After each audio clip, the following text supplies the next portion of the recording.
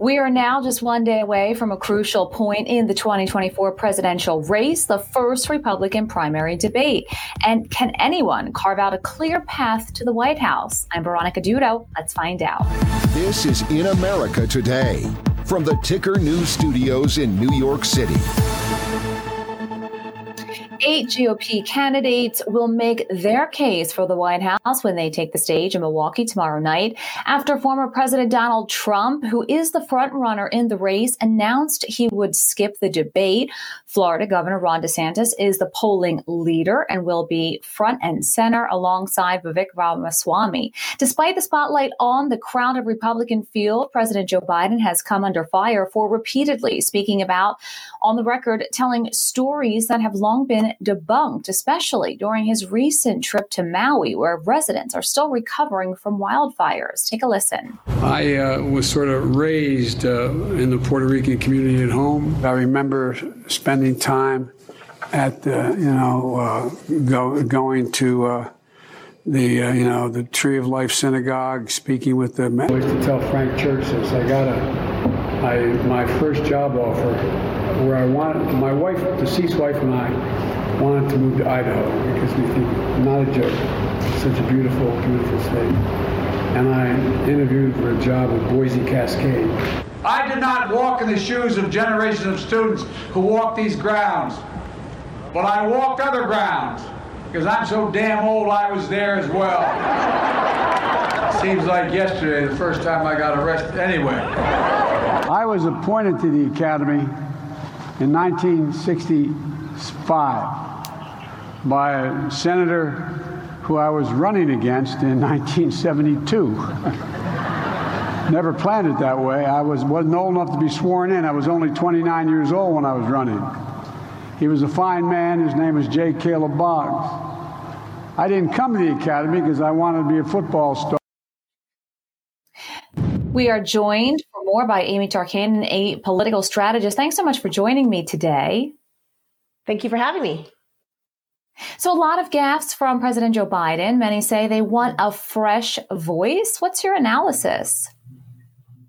Well, I would agree with that statement. I think the fact that, historically, President Biden, even as senator, we do know for a fact that he has plagiarized. He has repeatedly lied about his upbringings, also about his adult life, and claiming that, he was raised in certain ethnic neighborhoods, which were found to be false, that he attended certain religious churches, which we found later to be also lies.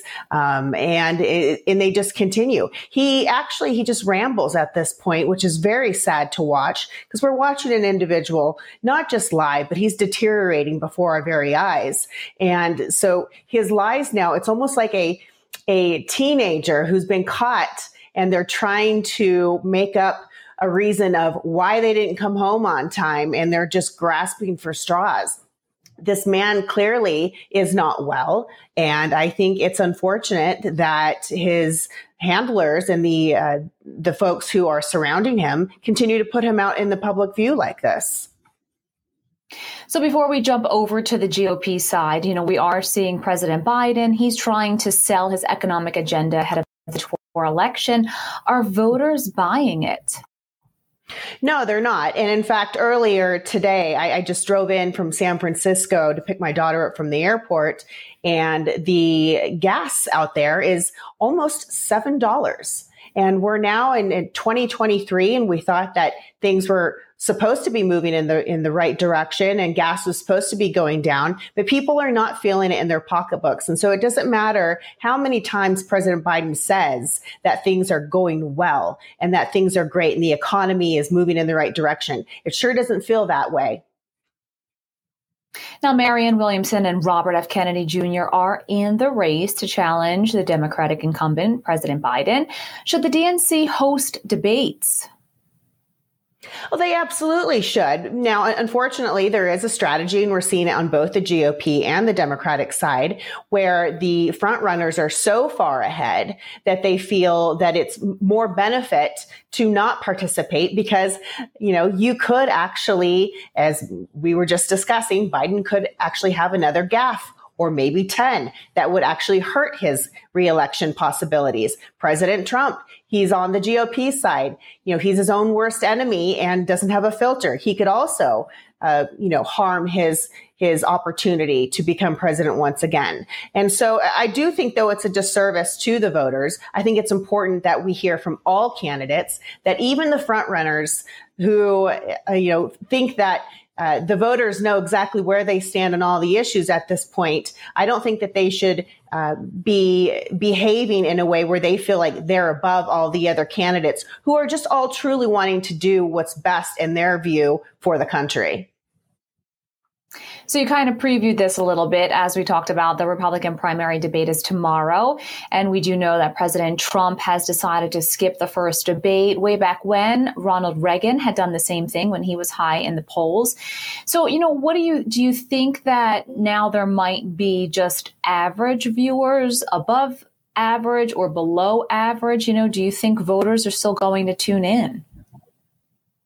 Well, I'm certainly going to tune in, and I know a number of my friends are going to tune in. And those of us who actually, as you mentioned at the beginning of this, with President Biden and people wanting a fresh voice, there are Republicans such as myself that also want a fresh voice on the GOP side. So I am looking for another individual who can maybe push forward the issues and policies that I believe would be most beneficial to the U.S., but in a different personality, a different persona, and whether if that be a female or a male, just somebody who's new, somebody who's more of a statesman or stateswoman, but still can exude strength. And so I think it's very important for people to tune in. You never know what's going to happen in the world of politics. Things change very quickly. Even though President Trump is at this point scheduled to be the nominee, you just never know. There you go. So now no issue hits voters harder than the ones that hit their wallets directly. And with consumer prices up nearly 16%, they say that they're feeling pain pretty much everywhere they turn. What do you think are some of the issues that the candidates should try to discuss tomorrow night?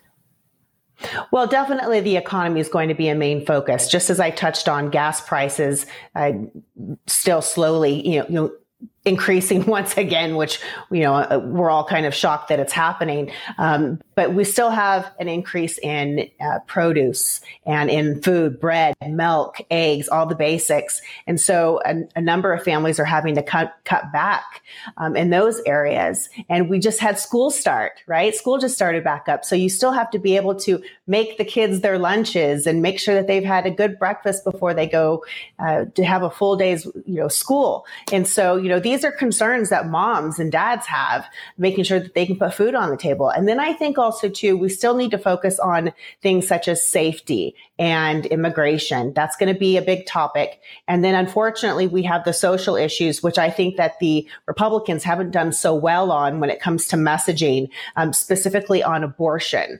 And so when you have somebody like a Governor Ron DeSantis, who was applauded at his home state of Florida in signing the heartbeat bill at 6 weeks, making abortion illegal, that actually makes pro-choice individuals extremely nervous. I've had 4 kids, and you have an ultrasound, anywhere around 10 weeks. So that right there, I think, is going to be a big hurdle for Republicans to overcome. So they're going to have to really fine tune that message and make sure that those who are more moderate, those who are pro-choice, I'm pro-life, but for those who are pro-choice, to feel at ease with this scenario.